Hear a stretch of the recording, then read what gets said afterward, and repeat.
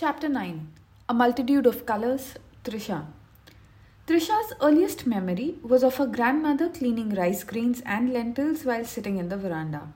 Her grandma enthralled her with stories of sparrows and crows that flew under the blue sky. When she graduated from crawling to walking, her grandfather took her on evening strolls. He showed her cars on the road, squirrels on treetops, and birds and airplanes soaring through a lovely blue-colored sky decorated with fluffs of white clouds. Blue and white were the first colors she identified and probably loved. When she learned to talk, her reply to the questions pertaining to her favorite color was always a resounding red. She stubbornly told everyone she met, whether asked or not, that her favorite color was red. No wonder then that her cupboard was filled with red clothes since before she could remember. Her mother always picked up red frilly frocks for her. Matching sandals and hair clips followed suit in the shopping bags. Her dad bought a red school bag for her and paired it with a crimson water bottle. Relatives and friends who wanted to bestow gifts on her remembered to pick something red for her since they could never forget the cute, stubborn way in which she had told them about her favorite color by interrupting the conversation between the adults. Till the age of 14, she could not differentiate between the crimsons, reds, maroons, and the vermilions. Any color in this territory held her fancy. She gravitated towards these colors. Her teenage years ushered in much later than they did for the other girls. It was around her 15th birthday that Ajay Jadeja had adorned the cover and the middle spread of the magazine Teens Today. Trisha and her best friend Tara would pool in money and purchase the monthly magazine. They would share the glossy pages and retain the copy for the night alternatively. However, both were at an age when cricketers were demigods, and Jadeja, with his competitive on the field and cute, rugged and charming at the same time off the ground personality, was the king of both their hearts. They decided to buy 2 copies of the magazine in the month of August 1998 since neither wanted to share the man of their dreams with the other. It was in an interview in the same issue that he had said that Quit Playing Games With My Heart by the Backstreet Boys was his favorite song, and pairing blue denims with a crisp white shirt his fashion mantra and favorite attire. Trisha read that interview once and then at least 50 more times. The long-term impact of this exercise on her psyche was that listening to Backstreet Boys or even catching a glimpse of the members of the boy band made her smile in the darkest hours of her life.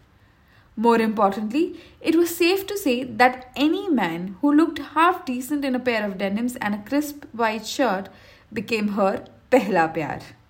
Her obsession with red and other similar shades continued through her 20s. As her material interests diversified from just clothes to encompass accessories like earrings, shoes, bags, wallets, watches, bracelets, mobile cases, and so forth, so did a collection of red and allied shades.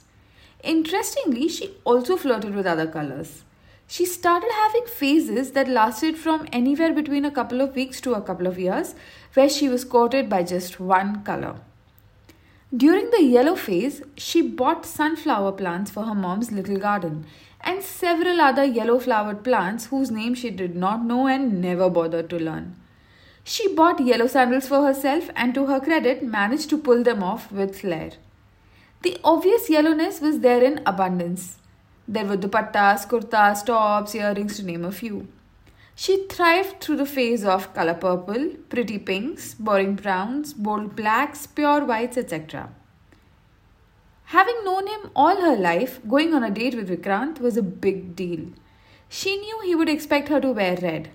Since they were children, he would always ensure that she caught the first pick of the reddest flowers in the park where all the children of the locality played. When writing to her, he always used a red pen. He knew she loved red. If she went a little overboard with her reds, he gently hinted that she add a little white. He liked the color white. He liked her in white. On their first date, she carefully chose to wear a white chicken kurta and paired it with a white chudidar. The splash of color was provided by her light peach chiffon dupatta. She wanted to surprise him. She liked to see his face when things didn't go according to his expectations. All her teenage dreams came true when she saw Vikrant dressed in a crisp white shirt paired with classic blue denims. He was supporting a very smart pair of aviators. He gave her his best charming smile when he saw her. He liked to collect moments when her expression conveyed that she was surprised to see that he did something that he knew she would love. But she knew for sure that he was her true love when she saw his shoes. Vikrant, wore red shoes. Not a ghastly pair, thank God. These were a sexy pair of reds that just added to his charm. They were a sign that he would always go an extra mile for her, just as she would for him. Always.